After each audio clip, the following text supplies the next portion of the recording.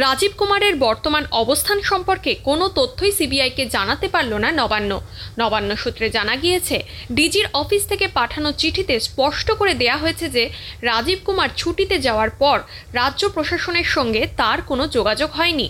আত্মহত্যা করলেন অন্ধ্রপ্রদেশের প্রাক্তন স্পিকার কোডেলা শিবপ্রসাদ। সোমবার সকালে গুরুতর জখম অবস্থায় হায়দ্রাবাদের বাড়ি থেকে তাকে উদ্ধার করে পুলিশ।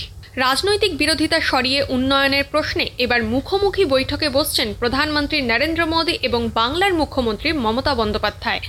বৈঠক বুধবার বিকেল 4:30। মঙ্গলবারই দিল্লি যাচ্ছেন মমতা বন্দ্যোপাধ্যায়। আমেরিকার হিউস্টনে নরেন্দ্র মোদীর সভায় যোগ দেবেন মার্কিন প্রেসিডেন্ট ডোনাল্ড ট্রাম্প। রবিবার এমনই এক বিবৃতি জারি করে হোয়াইট হাউস। তামিলনাড়ু প্রিমিয়ার লিগে দুর্নীতি, এমনই মনে করছে ভারতীয় ক্রিকেট কন্ট্রোল বোর্ডের দুর্নীতি দমন শাখার প্রধান অজিত সিং সেই কথাই জানালেন সোমবার।